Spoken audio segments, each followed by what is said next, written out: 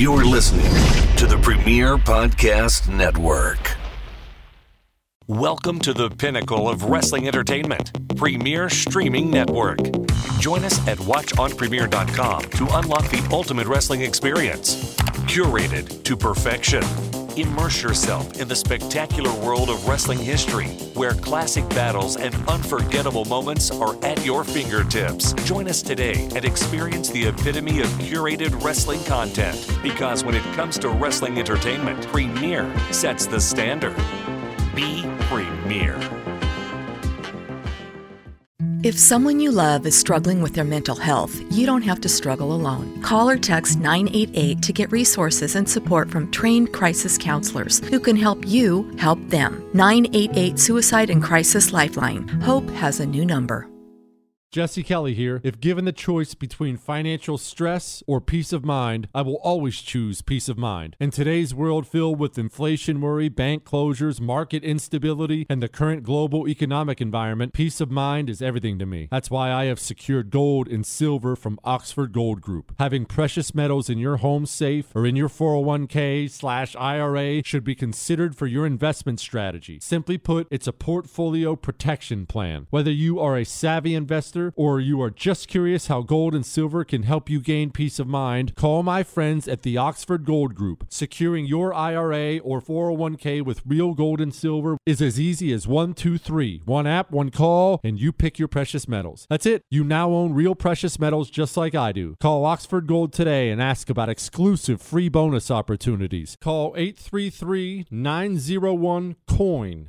833-901-COIN. That's 833-901-COIN. This is the MLW Radio Network.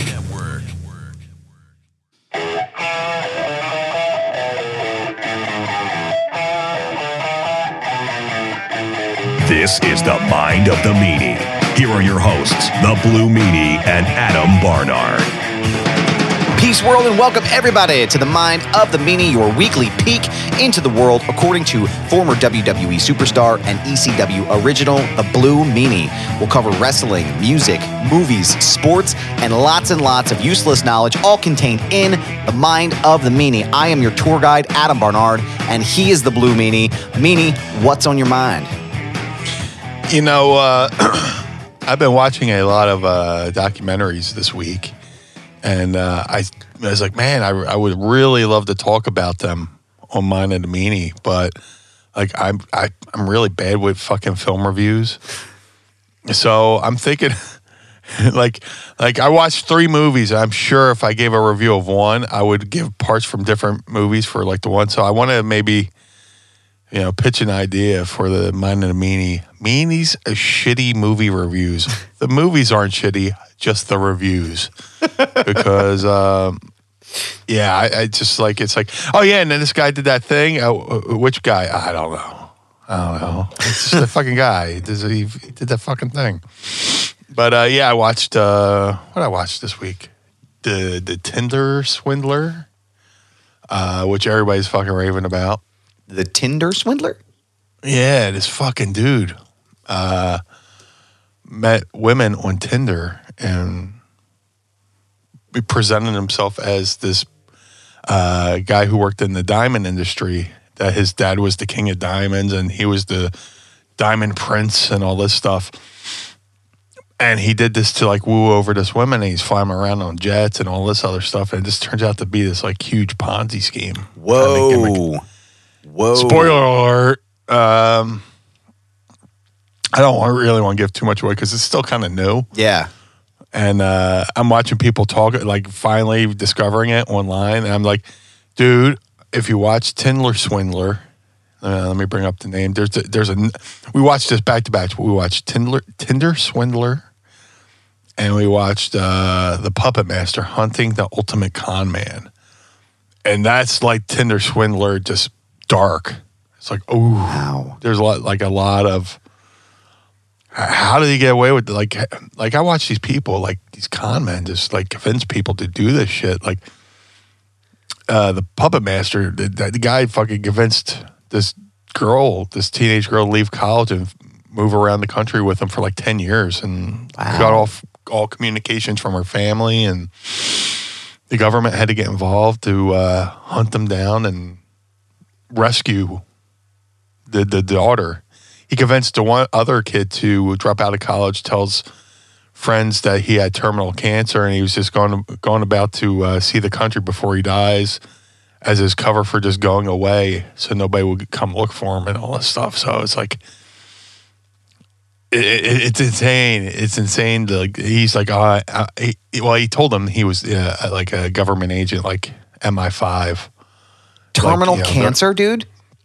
Yeah, he convinced them to tell these people that, and, people just assumed he died, just because, I'm going to, I don't have much to live, so I'm going to go about the countryside and see the country before I die. And then, like, out of sight, out of mind, people just assumed he went off to die. But he's traveling with this guy who says he's MI5, and you got to they're searching for bombers and all this goofy shit, moving from house to house, pulling scam to scam, and using them as a marks or whatever. But yeah, if you watch Tinder Swindler and then watch the Puppet Master one, oh my God, it just makes you wonder. It's like, look, I can't convince myself to take the trash out on trash night. This guy's convincing people just give over hundreds of thousands of dollars. Just honestly, dude, like my trash can sat in front of my house for 2 days, and I'm going, I don't want to fucking get them right now. How does somebody orchestrate something like, or I mean, even like think about Fyre Fest. Have you ever seen the documentaries about Fyre Fest? Yeah, I watched both of them. The two. Back. Which one did you like better? Did you like the Hulu one or the Netflix one? The Hulu one had the actual guy who did the con, right? I think it was. I think that was the right one. I thought they were both decent. Just the fact they were able to pull that off, just to convince people. And there was this other one, man, where this guy was like, here comes the shitty movie review. I need that Sam Krebs button right now, man. Yeah, it's time. Shit. Here's the thing. I watched so many documentaries back to back to back to back to back. Like, by the time I get to the third one, the first two are like already erased from my memory. I'm like Kelly Bundy on the game show. You introduce a new piece of memory into the machine, and something else has to go out of the brain. But these documentaries. There's one on Netflix. A guy was like, he's talking to people into, I can't remember. It was like he was like renting out office spaces or something like that. Like this. I'll save it for next week. I'll bring it up. We'll look it up. Just how these people are so convincing to get people to just give them money or start businesses, and Fyre Fest, and then the We Are. It's like We Are something. The other one, but like hundreds of thousands of dollars. Just the Tinder Swindler. He was conning the one person with the money of the previous person that he was conning. So he would go on to the next person, and he would con the next person with the money from the person he had just conned. My card's not working. Can you send me $200,000? My enemies are after me, and all this stuff. Like, he had this whole guys that being the Diamond King, there's people who are following him and trying to get his information, and they had to shut down his social media for a little bit and all this stuff. And what you don't know is they're using the WhatsApp. So the WhatsApp is saving all the recordings and photos and everything. So these women the main two women went to the press, and so here's the access, and they used all that stuff for the documentary, and it's just like mind blowing. How this guy could just do it. He's like renting Lear jets and flying all over the world. It's like, oh my God, it's insane. I can't even, I legit, I have a hard time when I watch these shows because I can't wrap my mind around, legit, like what you're saying. I can't wrap my mind around how someone is able to not only set something up like this, but then execute it, right? Like, again, Yeah. like going back to the Fire Festival, like imagine setting that up and pushing it with fucking Ja Rule of all people, right? Of all people in the entire world, this guy fucking conned Ja Rule into helping him put together this festival. And then they show up with fucking FEMA tents, like on an island that's completely deserted. Like, I just can't. Feeding them bologna sandwiches. They weren't even bologna. They were cheese on bread with lettuce and tomato. It was like, what the fuck? And these people paid thousands and thousands of dollars to this guy. I watched this one called McMillions. Did you watch that one? The McDonald's ticket scam. That one was wild. I could not believe that, like, I was just shocked that someone was it seemed like it was like a mafia scam or something. It was like some guy that was in the mafia or it was like loosely affiliated with the mafia was basically running a scam inside of the place with these guys from McDonald's, and one of their guys was involved on it. Or they were like, there was some kind of crazy, if you've never seen it, seriously, it's wild. We watched that one like right at the beginning of the pandemic. Like it was like March. I was about April. to say that. Yeah, I was about to say that we because we binged so much at the beginning of the pandemic. Yeah, that was like one of the first things we watched all the way through, and it's just like they get you. Yeah, because they hit you with the line right at the end of the one episode, and then you're like, oh well, I gotta watch the next episode. So yeah, we beginning of the pandemic, we definitely watched that one. Insane. I still haven't watched the new season of, or has the new season of Tiger King come out yet?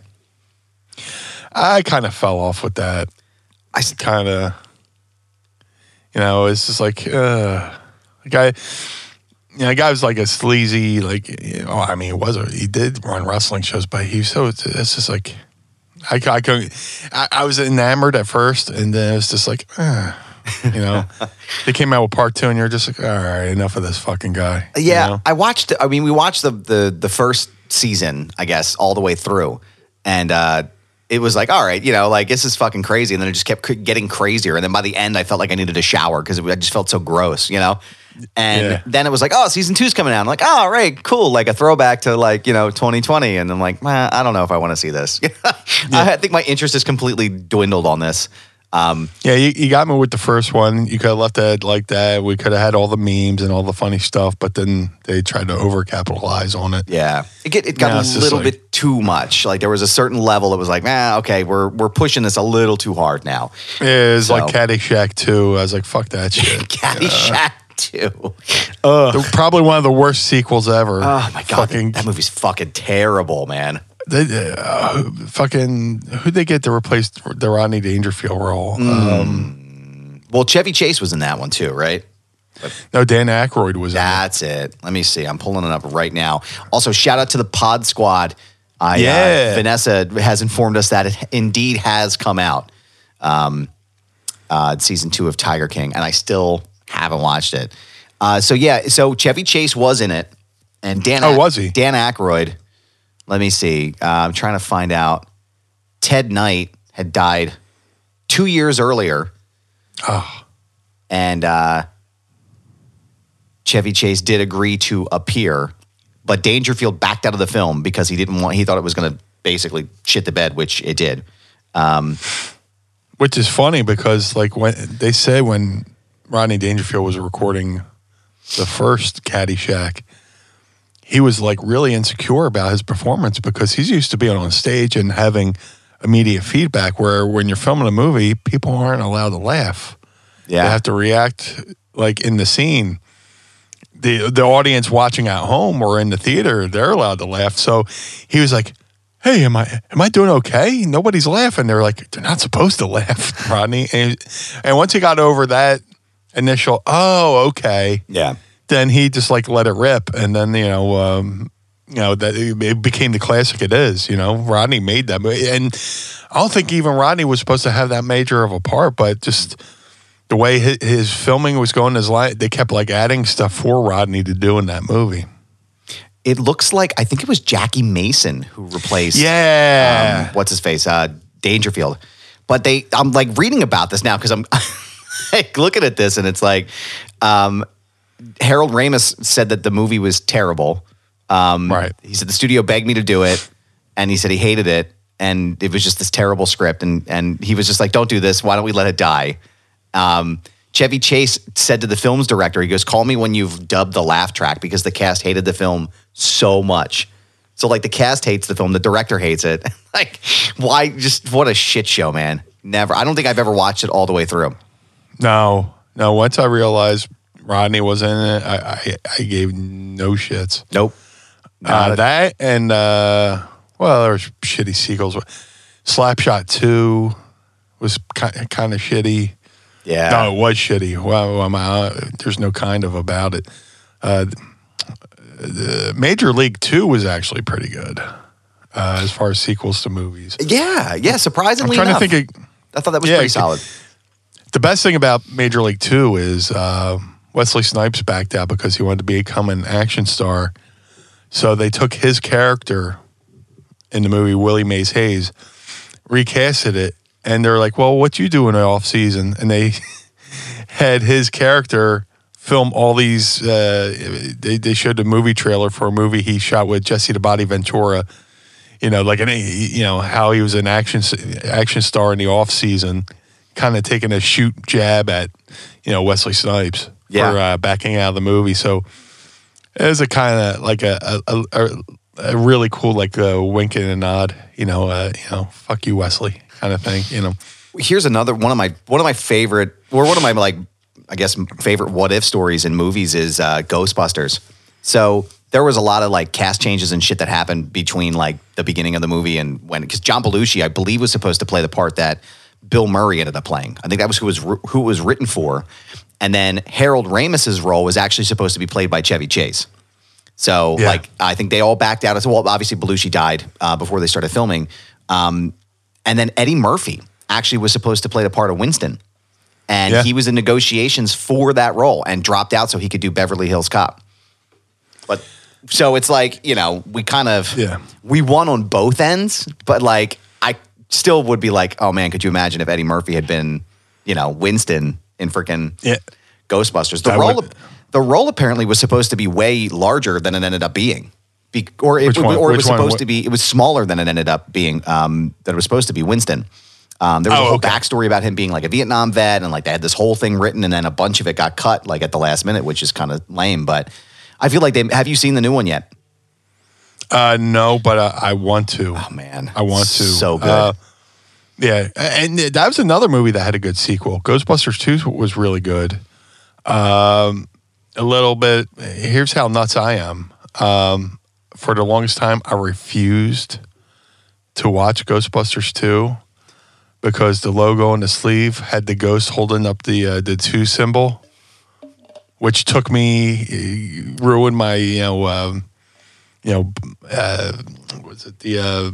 believability, the disbelief. Oh, it broke kayfabe for you, if you will. It broke kayfabe. It broke that fourth wall where they're running around with suits on with the 2 symbol on it. I'm like, come on, what's the 2 for? I mean, are they? Now I know I'm watching a movie. You mean this isn't a documentary?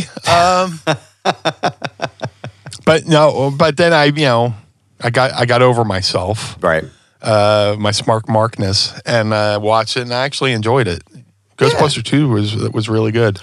If you're a diehard Ghostbusters fan, my friend Tommy Avalone helped produce a documentary called Ghost Heads, which it might still be on Netflix, but it talks to like diehard Ghostbusters fans, talks to I want to say Ivan Reitman.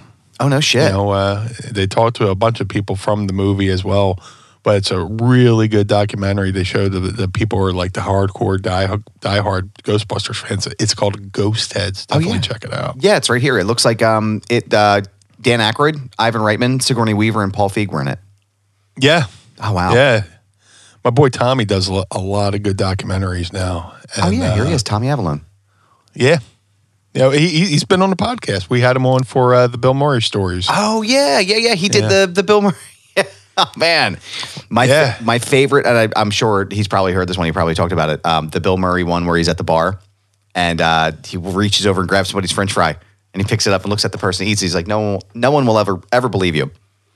Well, here's the funny thing is he decided to do the documentary because I told him a Bill Murray story, but I told him the story the wrong way.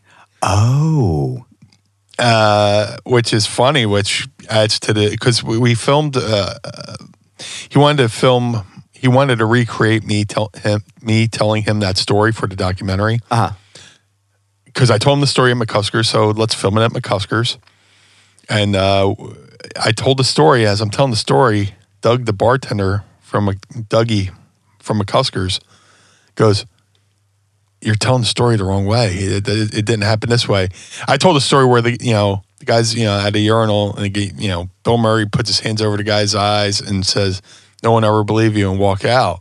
Apparently, the story I told was even wrong, but that adds to the allure of, it's kind of like telephone. You tell the story so many times, a key piece changes and stuff like that. But there's the French fry story, and then him just showing up at a kickball game, which they found a lot of people who told stories and had actual footage too, which is really cool.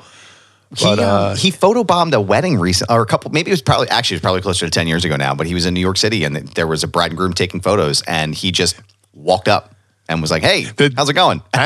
Holy shit! Actually, that was in North Carolina. Oh, that's what it was, North Carolina. Yeah, and I only know that because I watched the documentary. I'm not some. Actually. Adam, I have to let you know. Excuse me, Mr. Barnyard. No, seriously, and he talked in the documentary. They talked to that couple, and they were like, we're sitting here posing, and right over the photographer's shoulder, we're seeing Bill Murray, and they were so distracted in their own photos. They're like, "Please, you got to come in," and they showed the photo. He sits in and poses with them. That's crazy, man. He goes to a bar in Texas, and just shows up and starts bartending. Yeah, and he was only making people like rum and cokes or something, right? Like it was like one gin and tonic or rum and coke or something. Yeah, something like that. And then they're like, "Hey, we're having a house party. You want to come?" And he comes in and sits in with the band. So the cops come knocking at the door, and Bill Murray answers the door, and the cops are like, "Oh, all right, just please turn it down a little bit." Just like all these great stories that are captured in the documentary from people who lived them, and a lot of them had the footage to show it. Bill, playing tambourine or playing drums or shit. That's crazy, man. Absolutely insane. I love it, man. Yeah. But you know what else is insane, Meanie? As a transition, James Harden is now officially a part of the Philadelphia 76ers. Who would have thought? Sports Illustrated reporting that the Rockets traded the Nets, traded former MVP to the Philadelphia 76ers for Ben Simmons. Peace out, dude. Yeah. Peace out. Yeah, they got rid of a few. They traded Ben. I forget who else they traded, but the talks were coming along. Like, we're going. Somebody broke the stories that the Sixers and the Nets were heavy in negotiations for a Harden Ben Simmons trade. I was like, please don't trade Maxey and please don't trade Thibault, because there are two young guys who I think it carries really well into the future. Right. There's some about Maxey on the Sixers that I love. He's like a spark plug. He's just like got this energy. You just watch him play and you're like, man, that guy loves what he's doing. So I don't. If we're gonna get rid of Ben Simmons, which I really wanted to happen, I'll drive him to the fucking airport. I just didn't want to lose those two pieces. So I'm sitting on my couch and I'm going through. I'm going through my feed, my Twitter feed, and all of a sudden there's the thumbnail. NBC Sports Philadelphia. The deal is done. And it's Harden wearing a Sixers jersey. I'm like, what? So I'm like, please, hopefully. And I read who we sent with Ben to there. And I was like, it's Ben Simmons, Seth Curry, Andre Drummond, and then 2 first-round draft picks. And then we got James Harden and Paul Millsap.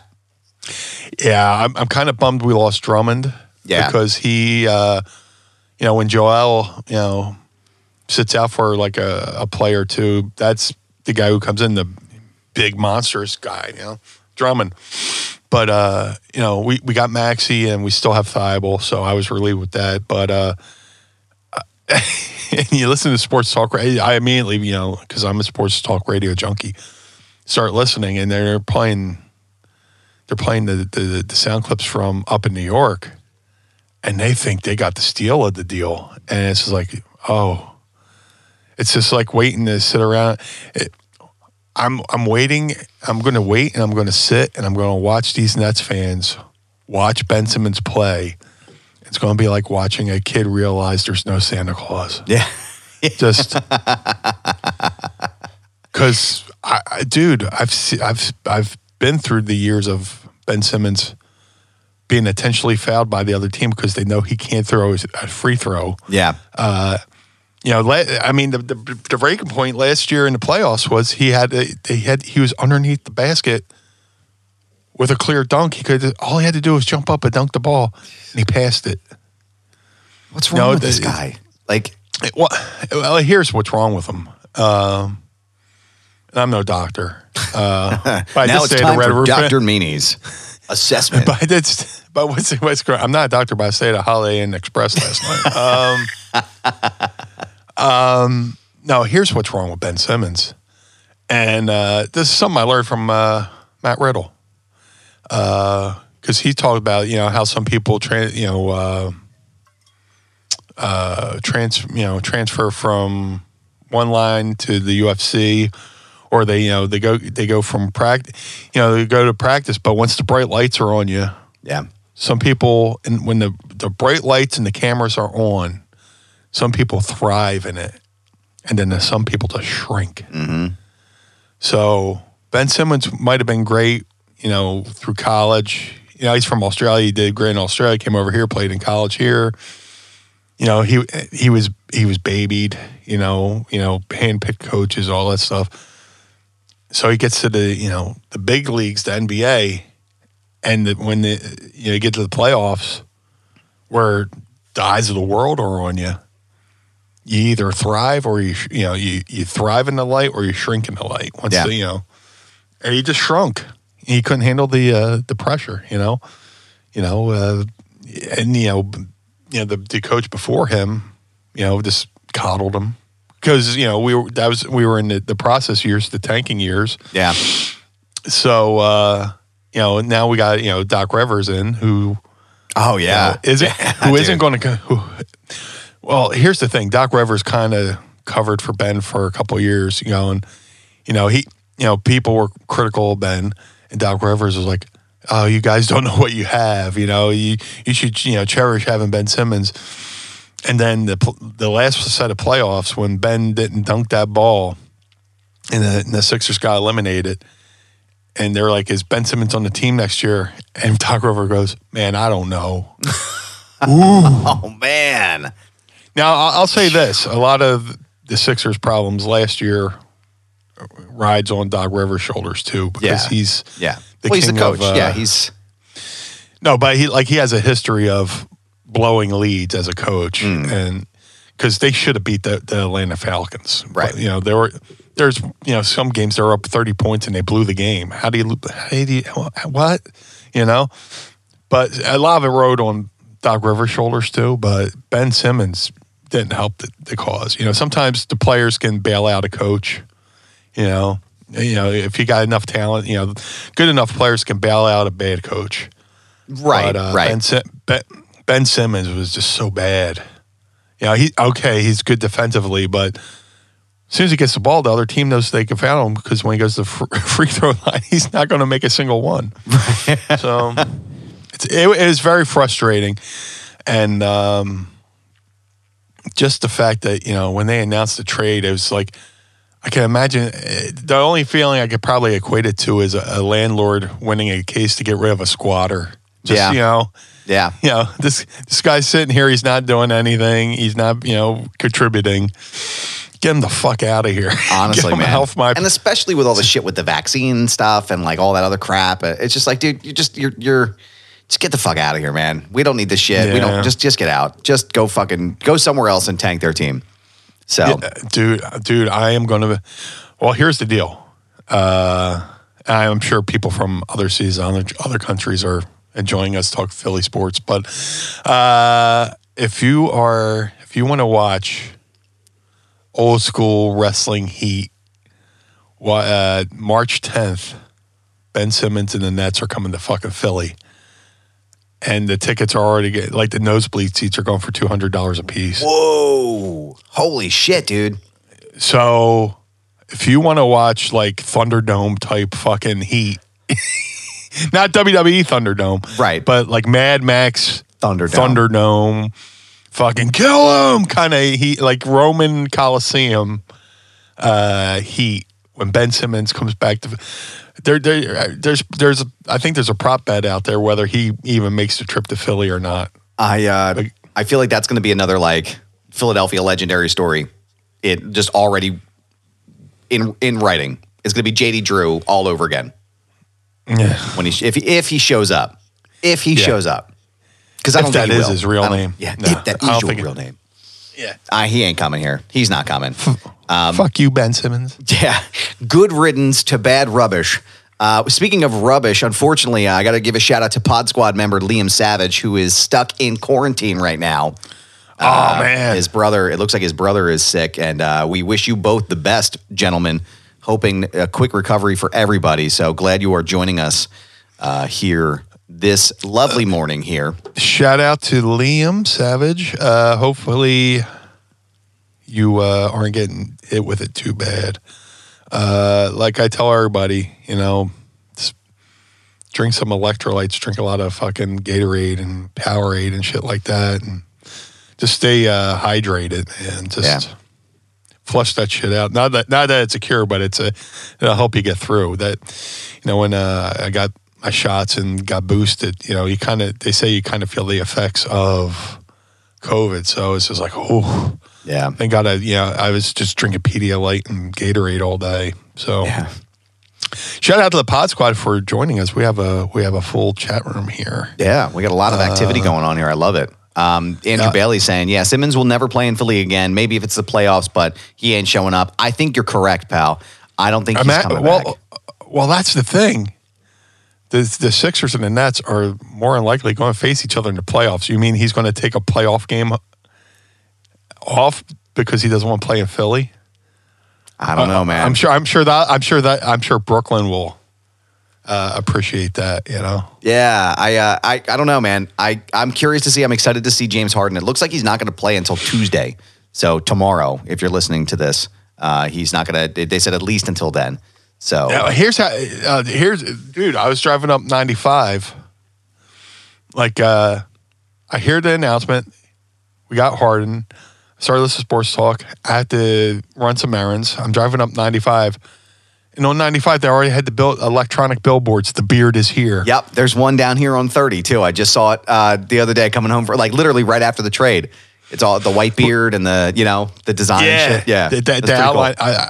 I tweeted at them, please make that a T-shirt. They have to, man. But listen, Meanie, I got some exciting news. For us, pal. Yes. Our friends at Manscaped, they just launched their 4th generation performance package. This ultimate package includes the Lawnmower 4.0. You heard that right. The 4.0. The leaders in male grooming have done it again to make your grooming game the next level. Join the 4 million men worldwide who trust Manscaped with the new Performance Package 4.0 by going to manscaped.com right now for 20% off plus free shipping with using the promo code Meanie20. And Meanie, I got to tell you, using that regular razor to trim up Little John and the East Side Boys is like jumping out of an airplane without a parachute strapped to your back and putting it on while you're flying. Let me tell you something. It's never a good thing to nick your nuts while you're shaving them or right around the shaft area. You definitely don't want to do that, which is why Manscaped is here to help. Meaning, how has Manscaped helped you not nick your balls? Before Manscaped, it was like running through a gauntlet of razor blades and then cannonballing into a pool of rubbing alcohol. My God, it's so awful.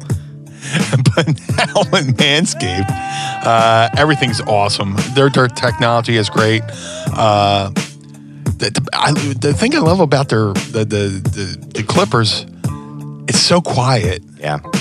Before, back in the day when you try to trim up and you're using the clippers you use for your head, it would sound like, you're using a literal lawnmower. But with the lawnmower 4.0, it's ironic that it's so silent. Yes. And the light and, so you could see and all that good stuff. But I love all their products. They gave me the body wash, the 2-in-1 shampoo conditioner. I love the foot spray. I keep talking about the foot spray, but hey, I was born with Fred Flintstone feet. Take a nice shower at the end of the day, and then get in bed and spray the feet with their green tea foot spray. And I'm in heaven. Yeah, dude. It's fantastic. All of the products are going to be contained in this Performance Package 4.0 by Manscaped. It has arrived, and oh man, it is worth the wait. Inside this package, you'll find the Lawnmower 4.0 trimmer, the Weed Whacker ear and nose hair trimmer, the Crop Preserver ball deodorant, the Crop Reviver toner, the Performance boxer briefs, and a travel bag to hold your goodies, not those goodies, but all the things that you'll get from Manscaped.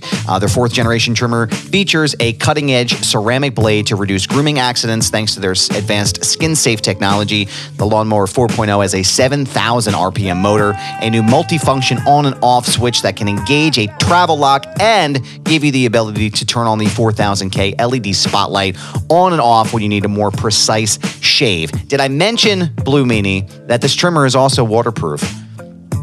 I don't know if I mentioned that, amazing. But I'm mentioning it right now.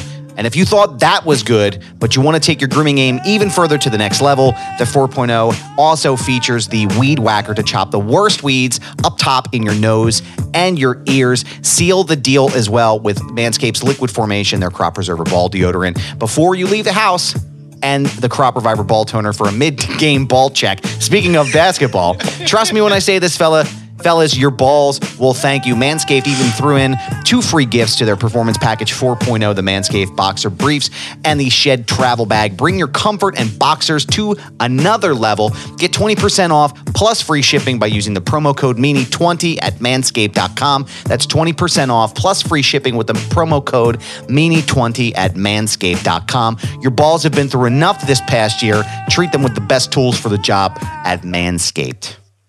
Wow. Slid right in there with the music, pal. I like that. Hit the post. Yeah, hitting the post, man. That was good stuff. Thank you to our friends at Manscaped again for sponsoring the program for us this week. And thank you to the Pod Squad, as always, for joining us. Yes. Thank you to Manscaped and the Pod Squad for keeping the lights on. That's right. At the Mind of the Meanie. And if you want to join us early while we're recording the show and watch our beautiful faces record this, you can go to patreon.com/mindofthemeanie and become part of the Pod Squad today. We have multiple tiers. We would love to have you join us for the recordings. I love the idea of doing your Meanie's shitty movie reviews. I'm like stuck on it. I can literally hear like the slow down music for Sam's read on it. I can't wait to do that, dude. And now, Meanie's shitty movie reviews. The movies aren't shitty, just the reviews. Just the reviews. I can see us doing clips for like the YouTube channel and stuff like that. So yeah, this guy did this thing, and oh man, was it funny? Oh man, it was great. It was super. Yeah, who was it? Oh man, I don't know. I can't remember his name. Whoa. Oh, that guy? Yeah, what yeah, an that asshole. It's like talking. It's like talking to Courtney. She's the same way. I just watched this commercial with this guy, and he did this thing, and I'm like, what thing? Like, what? There's so many things. Pronouns, pal. Pronouns. Who's we? God damn it, Courtney. We're talking about the pronouns, pal. Jesus, that's so good. Yeah. Oh, look at that. Liam's actually wearing the Manscaped boxer briefs right now. I love it. Look at the Pod Squad taking advantage of this stuff. It's fantastic. Manscaped.com/ or manscaped.com, promo code MEANIE20.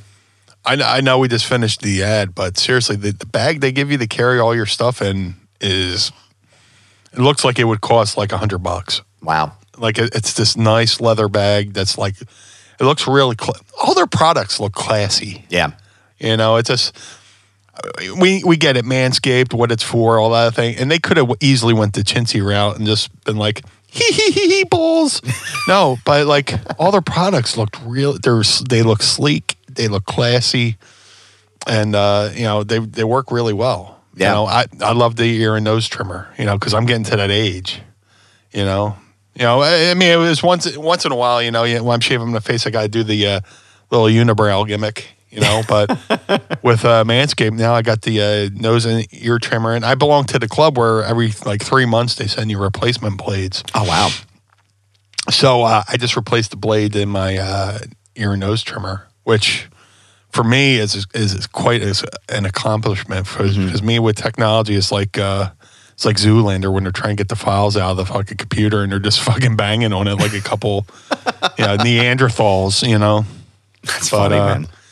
Yeah, but yeah, they sponsor our show. Yeah, we read what they tell us, but I actually we use the products and believe in them. I use a day. Oh, I'm 48 going on 49, so I got to use that ear and nose trimmer almost daily. Yeah, I'm starting to get there, dude. I gotta check it out like every couple of days in my nose. I'm like, why are these growing so fast? It's insane.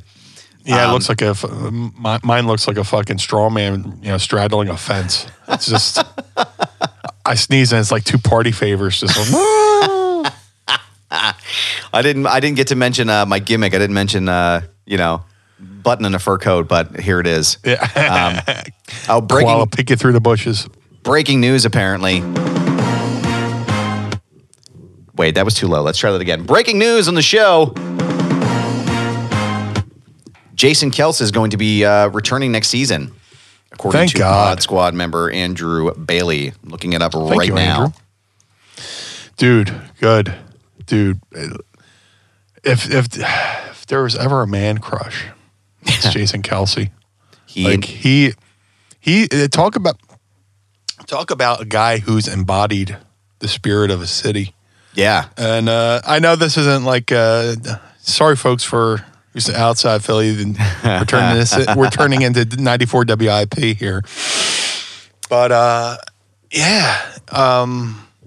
when the Eagles won the Superb Owl. Yep. A couple of years ago. The big game. Yeah. When they won that a couple of years ago, people outside the city didn't know what to make of Jason Kelce because he was wearing a Mummers uniform going down the parade route, and he gave that epic speech. But good Lord, talk about a guy who's embodied the spirit of the city of Philadelphia. When they won the Super Bowl, or the Superb Owl, sorry. I don't want to get sued. I was going to say, I'll have Carl throw a bleep over that. Yeah. throw a little owl noise, or whatever. But Jason, I mean, that's why Philly's such a great sports city. And most of the people who play here, when their career's over, they stay here. Yeah. So, but Jason Kelce, he lives here. Yeah. I mean, he doesn't go anywhere else in the off season. He lives here, and he has the lady who cuts his hair. Her husband is a part of the Mummers Brigade, and he's like, "Hey, can you find me an outfit that I could possibly wear for the parade?" And his hairstylist's husband went to the Mummers Museum and got him that Mummers outfit because he knew that was like the right thing to do to celebrate in Philly. And the cool thing about that whole parade is there's a lot of members of the Philadelphia. Oh, I'm going to get fucking teary-eyed here. Members of the Philadelphia Eagles who wore jerseys of past players that's awesome. as a sign of respect to the players who, killed it, who were legends of Philly and never got a chance to win a Super Bowl. Somebody was wearing Reggie White. What's his name?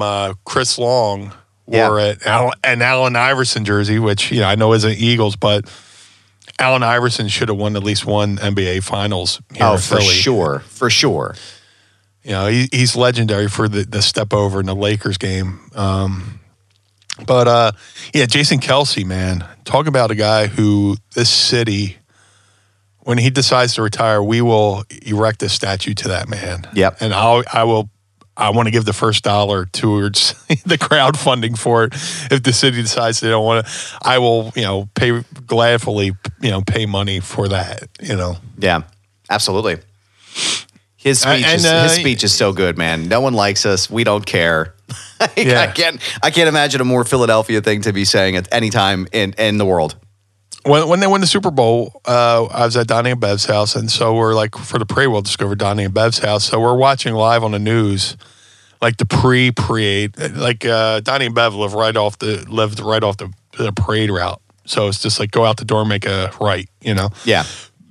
So we're watching, and you see Jason Kelce on live TV, you know, shaking hands with people, you know, going, no one likes us. We don't care. We're from Philly. Fucking Philly. On live TV going, fucking Philly.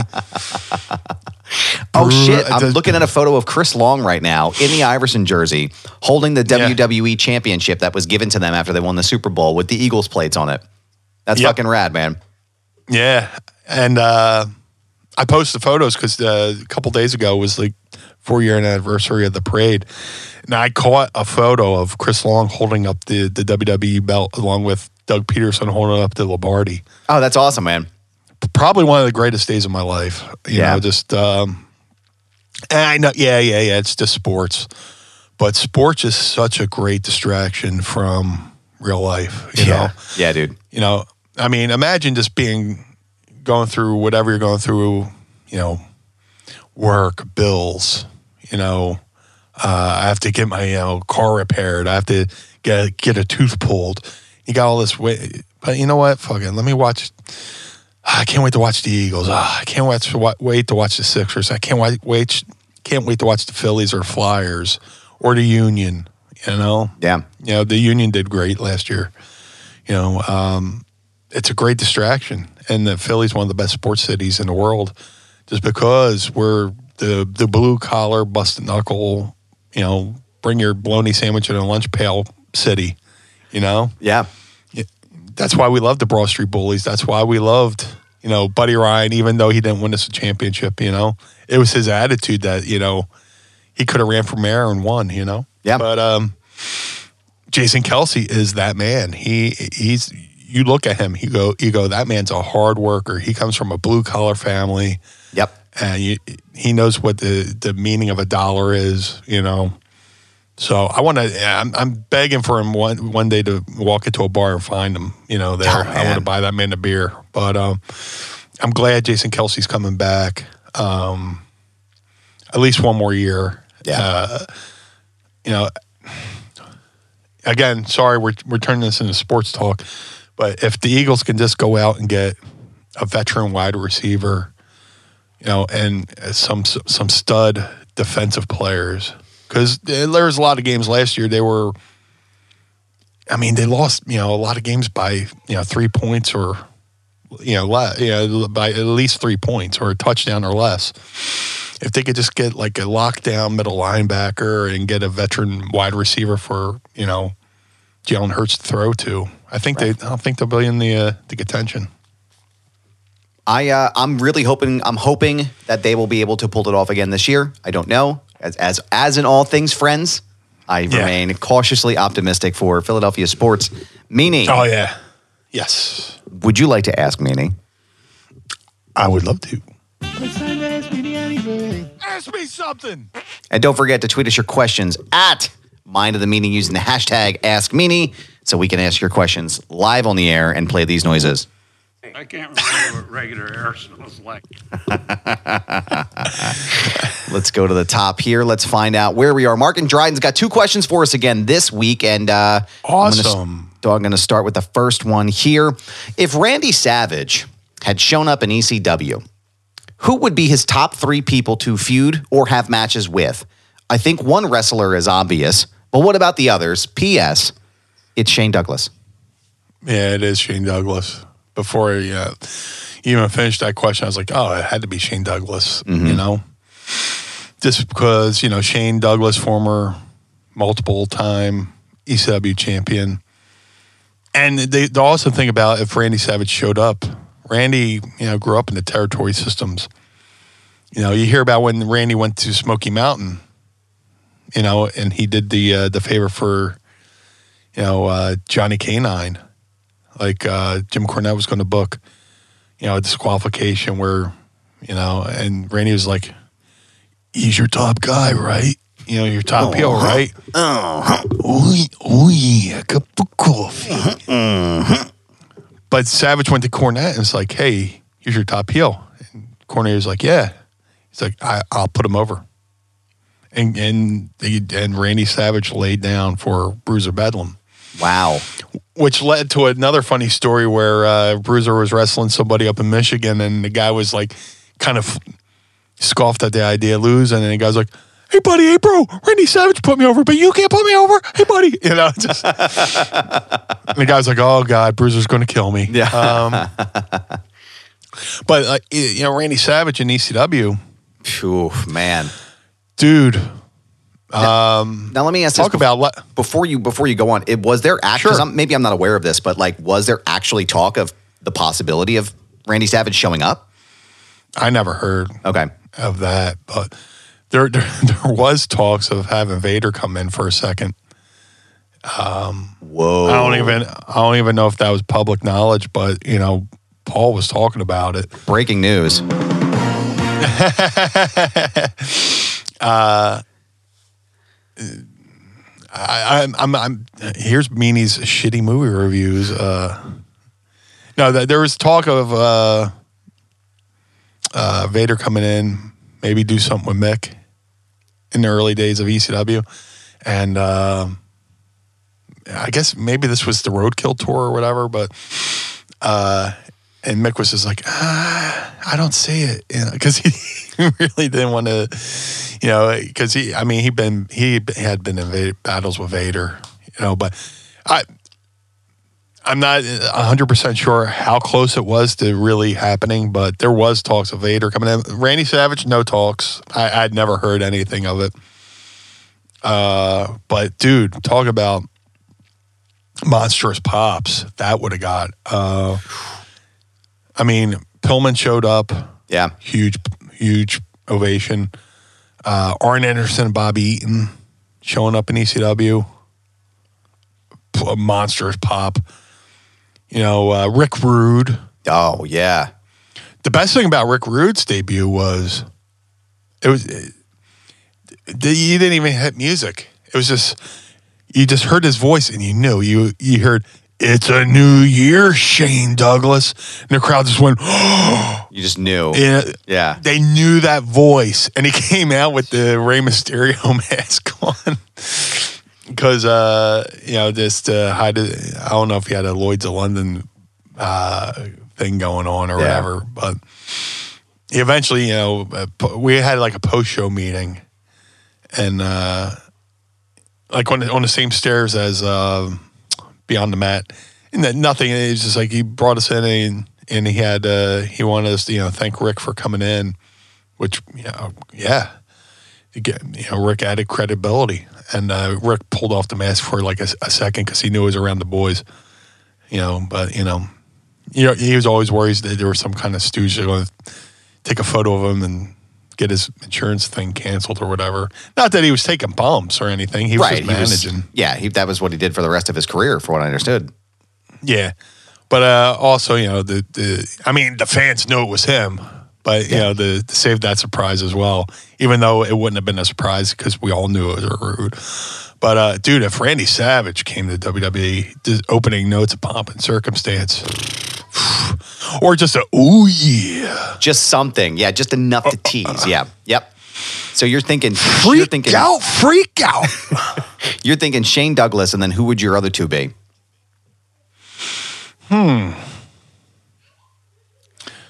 Oh, man. That's a good question. So Liam said Dreamer, Taz, and Douglas. Do you agree with that assessment? I could see a pretty solid program with Dreamer. It'd be hard with Dreamer because there'd both be baby faces. Yeah. You'd have to turn them. You'd have to turn one. And Taz is a baby face too. But Shane was the ultimate heel. You know what I'm saying?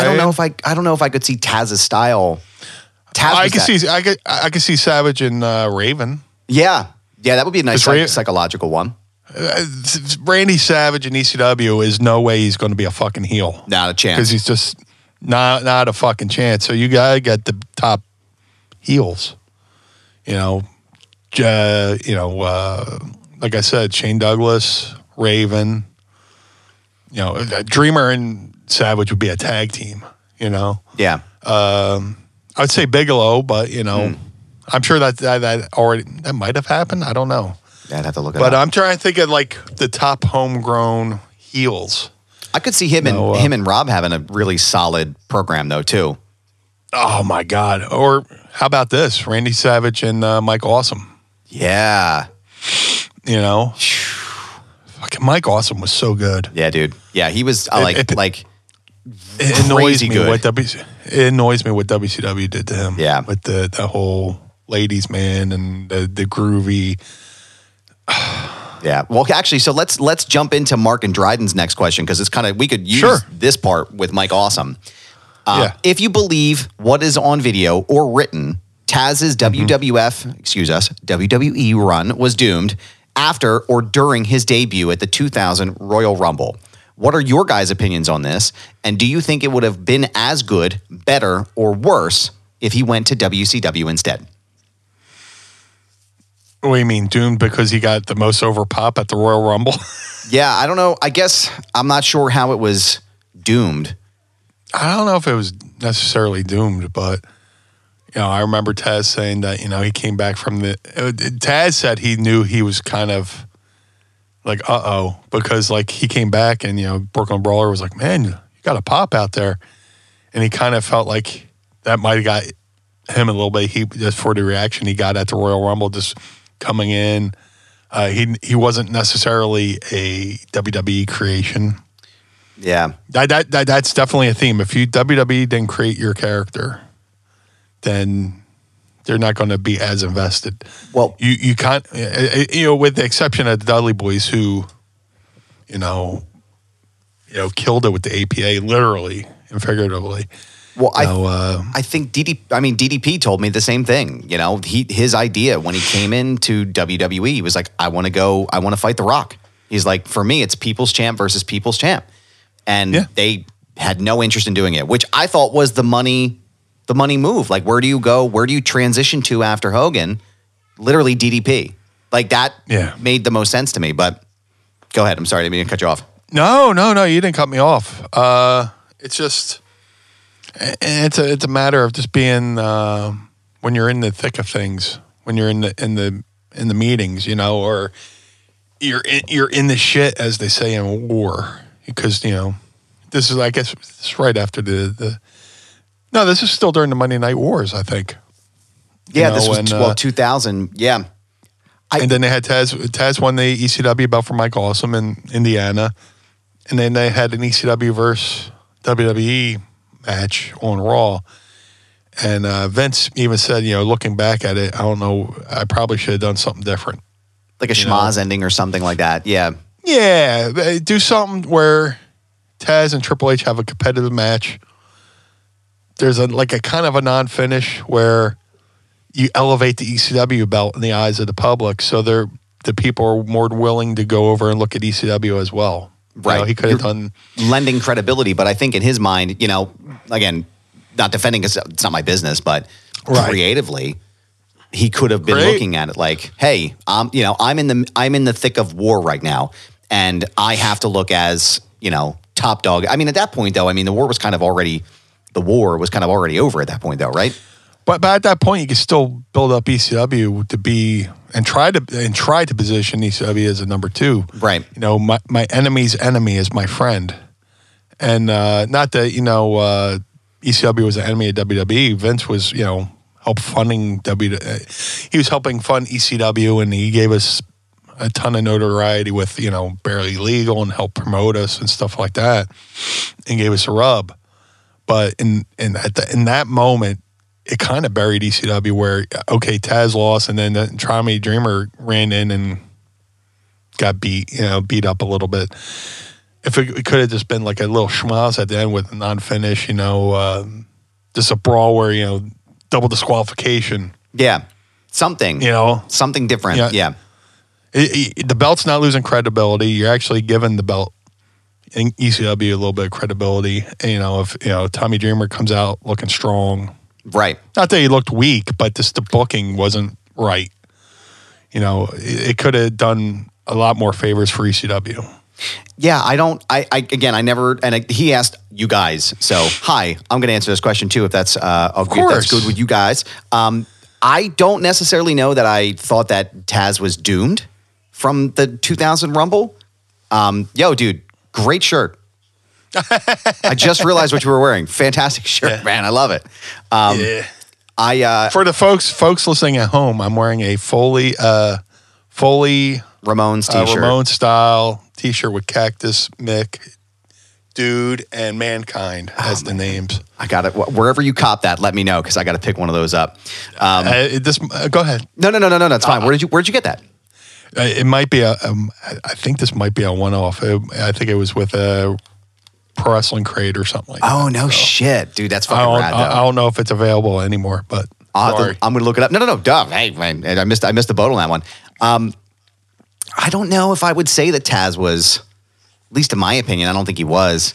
I think the Triple H match hurt him way more, and hurt, quote unquote, hurt him way more than the Rumble. But I definitely don't think he would have done any better.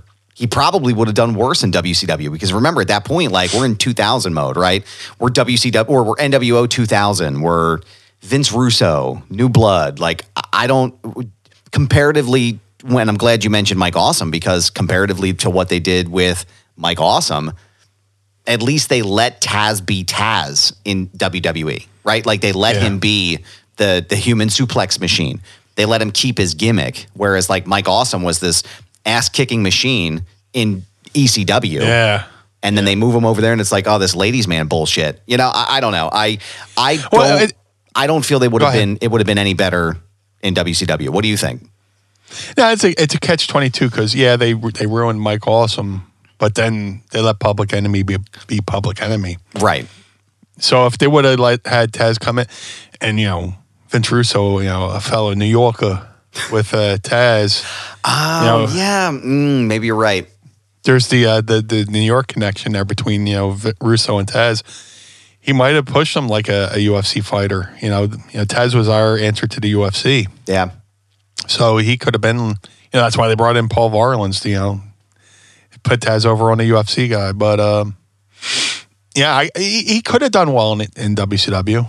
But in hindsight, 2020, that only would have lasted until WCW eventually went out of business. Yeah. And then he probably would have had to go over to WWE anyway. Yeah. So, everybody's an expert with 2020 hindsight. So that's why I stopped shitting on the Invasion, right? Because I used to be like, oh man, it's fucking terrible, man. I hate it. I can't believe what they fucking did. But it's like, what would I have done? You know what I mean? What would I have done in that position when you don't have? I think they even say it on some of the documentaries too. They're like, everybody has these expectations where it's going to be like Kane and the Undertaker versus, Scott Hall and Kevin Nash and Goldberg versus Austin. And none of those guys were available. None of those guys were going to buy those contracts out. So what were they supposed to do? I don't know. Kevin Nash had the best line. He's like, I went home, sat on my couch. My wife was like, what are you going to do? He's like, I'm going to sit here and get paid $1 million to drink beer and watch wrestling. Yeah. Why would you do anything else? I would have done the exact same thing. It's like finding a lottery ticket. Oh, yeah. For that kind of money? I mean, those contracts were guaranteed for 2 or 3 more years or something insane like that. Why would anybody come do that? I mean, for the love of the game, I guess. But at the end of the day, a lot of those guys were taking buyouts. I mean, Bruce has talked about it in depth. Bruce, friend of the show, Bruce Pritchard. Yes. Also, if you're listening, Meanie for the Hall of Fame.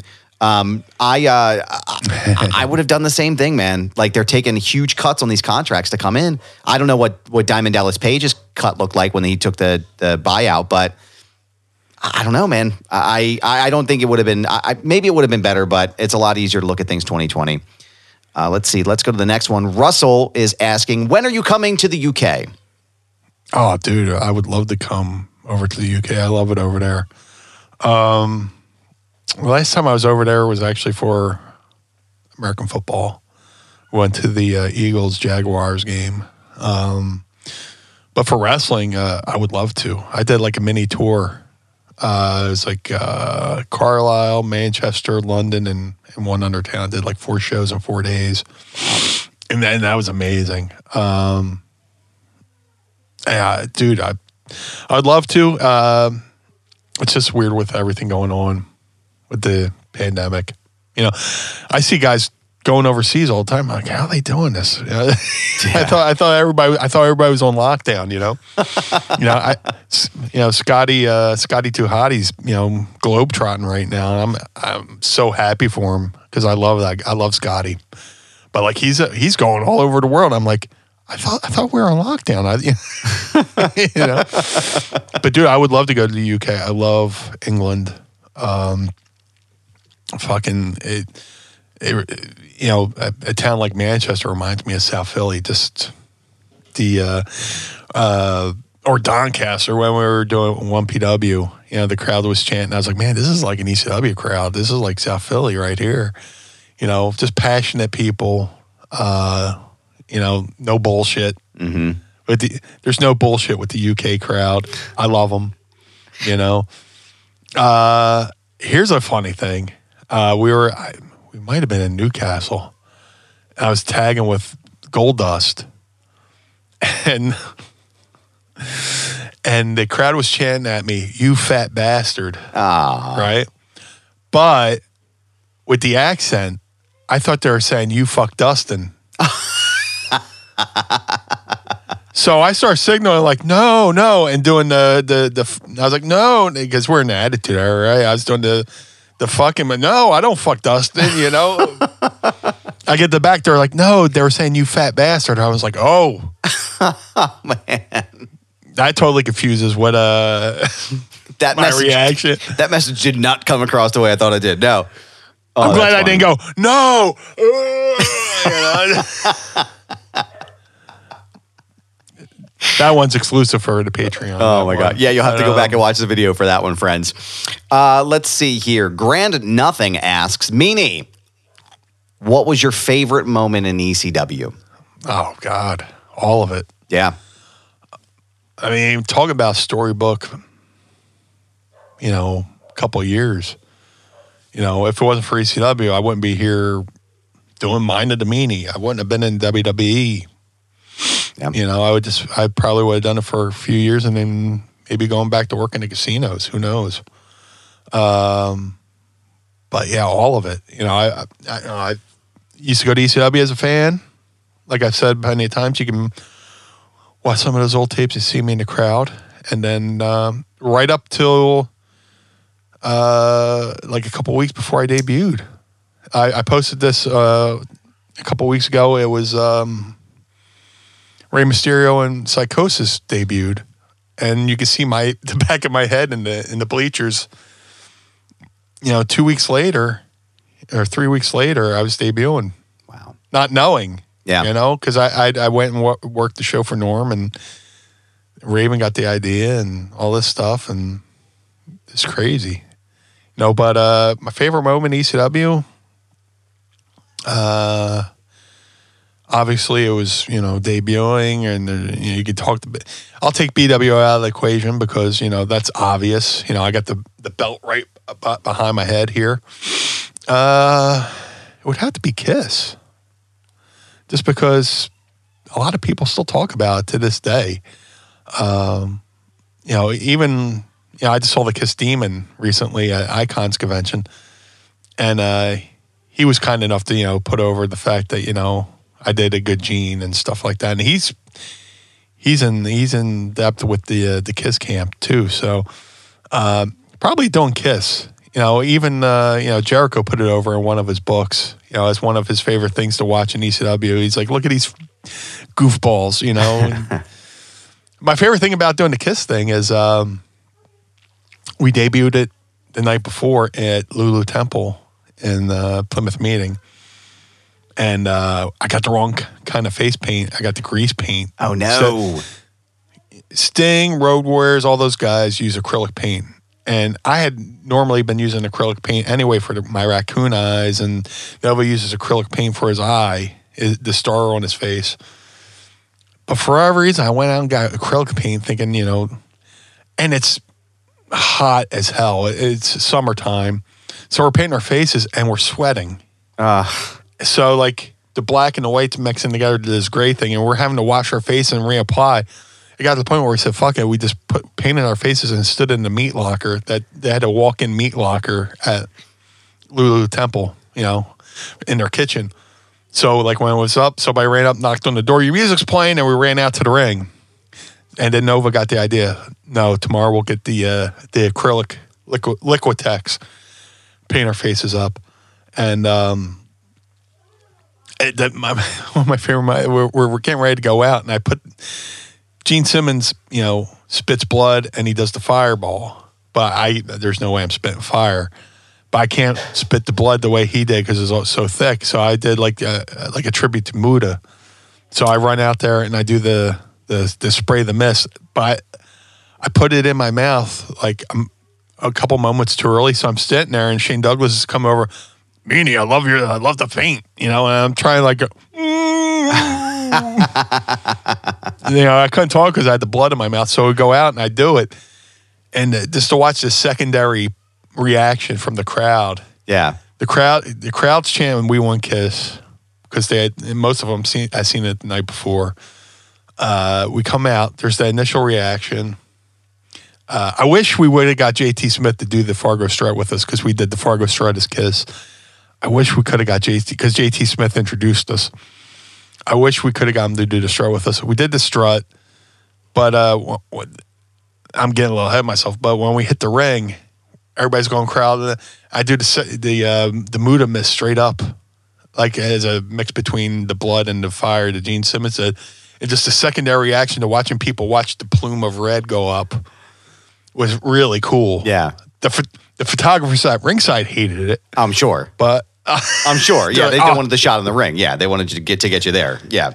Yeah. No. They got sprayed with the mist. Oh no, man. Like when the volcano erupts, there's that fallout that he settles around it. I was like, man, dude. Yeah, George Napolitano and George DeHandis are like, thanks, Meanie. Because I stained their clothing with the food coloring I was spraying. But and then and then Sandman runs out, and I fed him the line. I was like, get on the mic and go, I want to kick your ass tonight, which got another pop. That's my favorite point up until when Sandman ran out. Because at that point I had enough of those cane shots. Oh God, yeah. Those even now to this day when I watch somebody take that Singapore cane, man, or the kendo stick, yeah. There's just fucking no good way to take that, is there? I quickly learned that to deaden the cane shot, the best way to take it is get in as close as you can to him. Yeah. Because the closer to the handle he hits you with, the less it hurts. Because at least it bends. If he hits you with the head of the kendo stick, it's like a Louisville Slugger. Oh God. But like that. Dude, he'd hit me with the part near the handle, and it would bend, go over my back, and rip skin off my back. Oh my God! Yeah, there's a lot of last showers. I had a lot of ouchies and oochies. Ouch! Ooh. Oh my God! I don't know where we found a kendo stick or what Singapore cane, whatever you want to call it. We found one when we were I don't know where we were. We were out and about in our town somewhere, and my brother found it and brought it home, and we were like, all right, who's going to be the Sandman? And who's going to take this shot? And my brother hit me across the back with it, literally diagonal across the back. I can feel my skin right now. It's standing up from the sheer pain. Shock. Oh my. The shock. Yeah. And there's no way, there just is no good way to take it. I can't, or even a leather strap. I can't imagine taking a hit like that over and over and over again. People say, how do you fake that? You don't. It's just, you do it. Oh, God. Do it. You just got to take it, man. We have a collection of canes, which Mrs. Meanie was Christmas Sandman for at a convention. That's great. And we were doing icons at the arena. Sandman, she bleached her hair like him. How he has the tattoo of his face on his arm, his bicep. She made a temporary tattoo of her own face as the Sandman and put it on her arm. Sandman's got the barbed wire tattoo around his arm. Instead of that, she had Christmas lights. That's awesome, man. Temporary tattoo Christmas light. And the Singapore cane, she painted like a candy cane. So it was a candy cane instead of a Singapore cane. Sandman saw that and he popped so huge. He was like, Meanie, I was coming here. I was like, I'm going to. But I saw that she gave me a jolt of electricity. She gave me it's great. So I'm sitting here, I'm looking over at her candy cane that's wrapped in, not barbed wire, but Christmas lights. That's amazing, pretty man. cool. Yeah. That's so good. We got a couple more questions for you here. Pod Squad member Andy Schlichter wants to know, what are Meanie's secrets, obviously besides Manscaped, use promo code Meanie20, to succeed on Valentine's Day? Just, I was raised with women, so it's just like, I was raised by my grandma, raised by my mom, lived with a sister. Just be genuine, just, they always say women love the jerk, but, just, if you can make a woman laugh, and be witty, not overly like, hey, Don't be Jerry Lewis. Yeah, don't be Jerry Lewis about it. Just, have some manners. Have some goddamn manners. Hold the door. Yeah. Push in her chair. Let the waiter take her order first. Ask her what she would like to drink, where she would like to go. Make it her day. Yep. Yeah.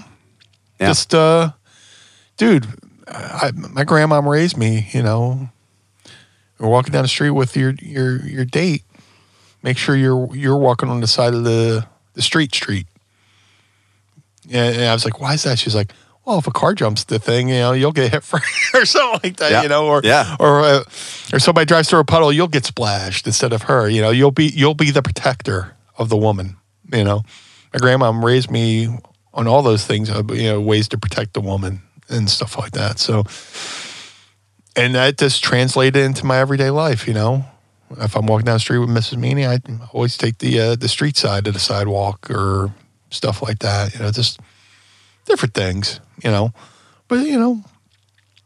it's not something that's put on. It's just something that's ingrained. Yeah. Don't overthink it. Yeah, just do it. Yeah, just be natural. Yeah. Show vulnerability. Some guys try to be macho and overcompensating, and sometimes that's a real turnoff. It's a real put off, not only to your date, but just the people around you. Look at this guy. Look at this asshole. Don't be that guy. Don't be the guy where people go, oh, look at this fucking asshole. Yeah. Don't be me. Right. Look at this fucking crow. Who the fuck is this guy? This guy is not Josh Chernoff. I tuned into this fucking show. No, I'm just kidding. Yeah. No, those are all great advice. All fantastic tips. Last question for this week. Anderson asks, one more match. 6-man tag. You, Stevie, and Nova. Any promotion, anybody. Who would it be? Oh, this is something I was just talking about recently with Nova. We're still pissed about it. We're still really kind of annoyed by it. When Chikara was still a thing, they had the King of Trios. Yeah. And they finally brought us in for King of Trios, and Mike Quackenbush goes, the BWO was the most requested 6-man tag for King of Trios ever. And, we're like, and he had us lose in the first round. And we're like, what?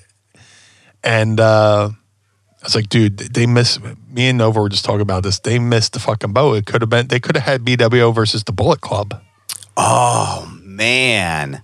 Because BWO was in King of Trios that year, and the Bullet Club, it was the Young Bucks and AJ Styles. And we did, there's a video on YouTube where... Hold the phone. Yeah.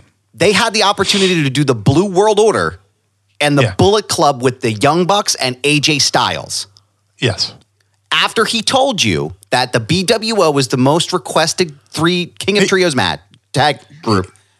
Yeah. How? All right. How, Sway? How? I don't get it.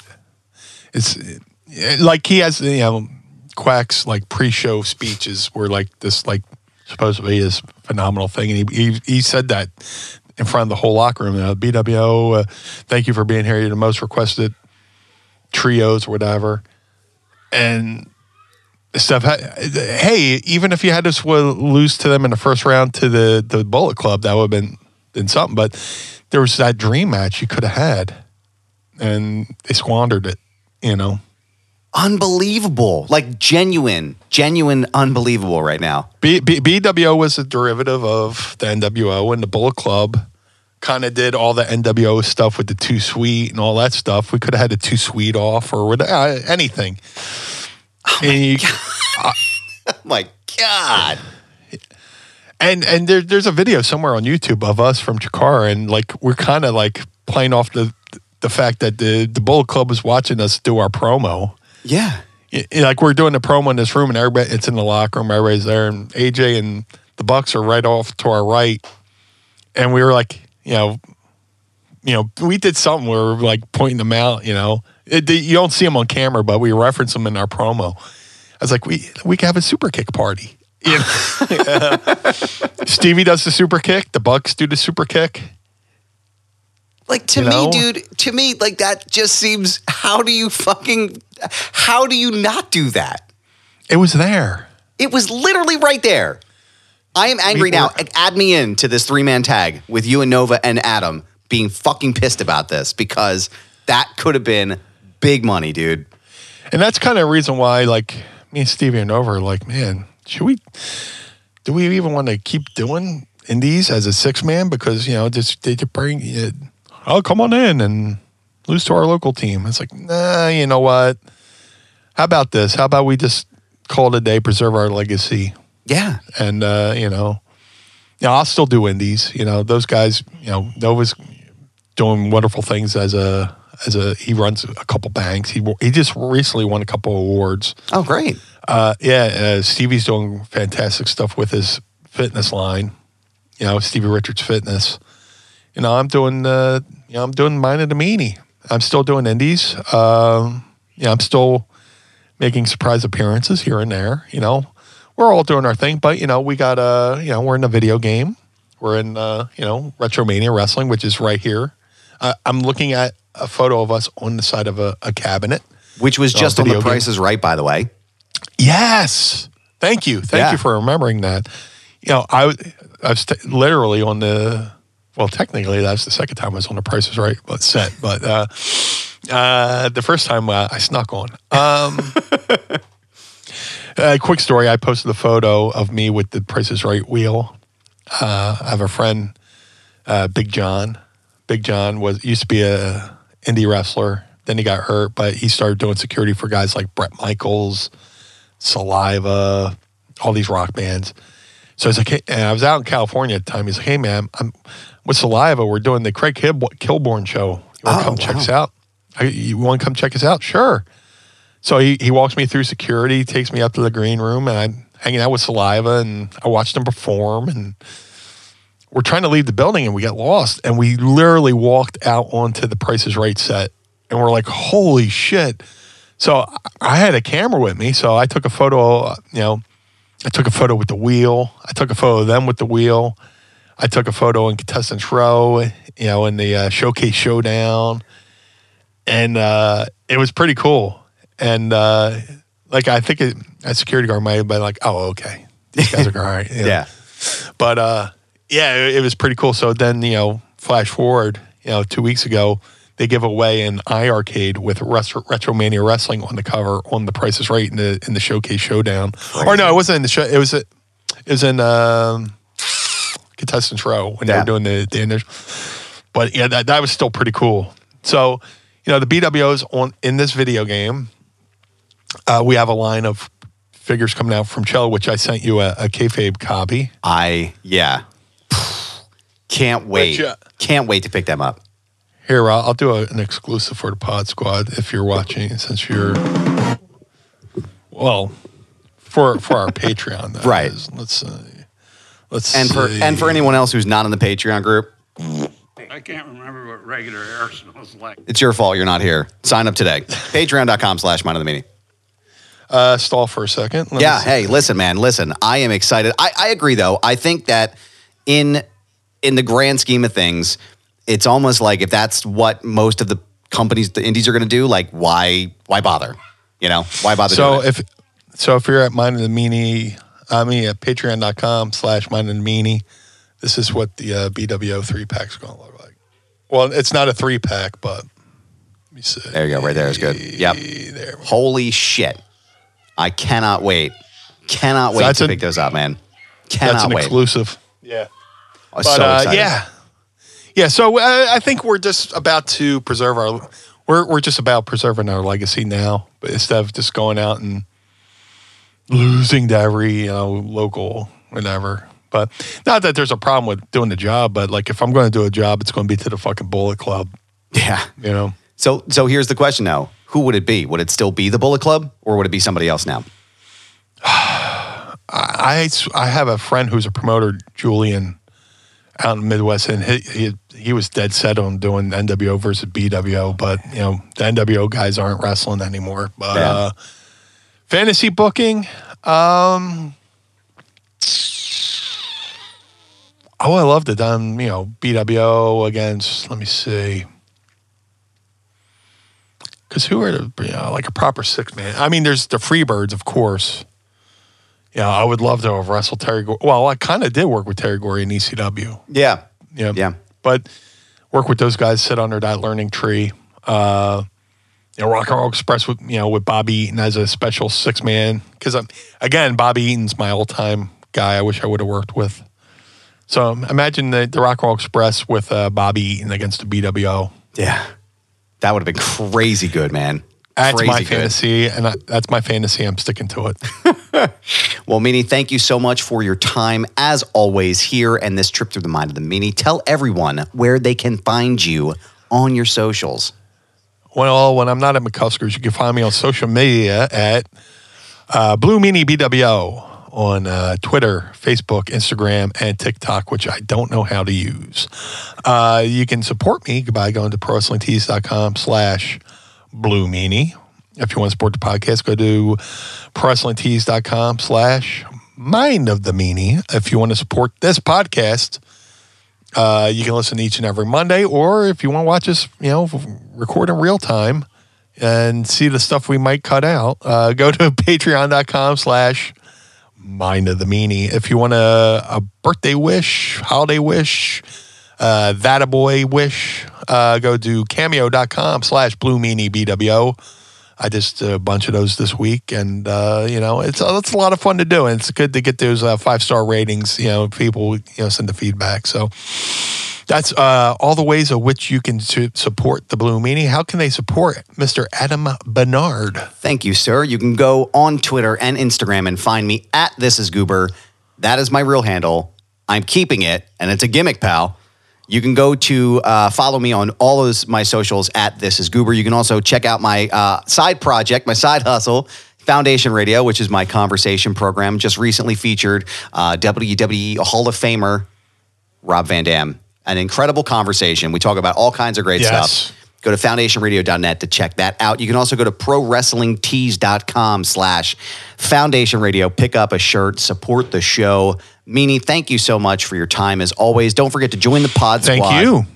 Pod Squad, thank you so much. Patreon.com/Mind of the Meanie. Join us today for the Blue Meanie. I am Adam Bernard. Join us again each and every week as we take a trip through the mind of the Meanie. Peace.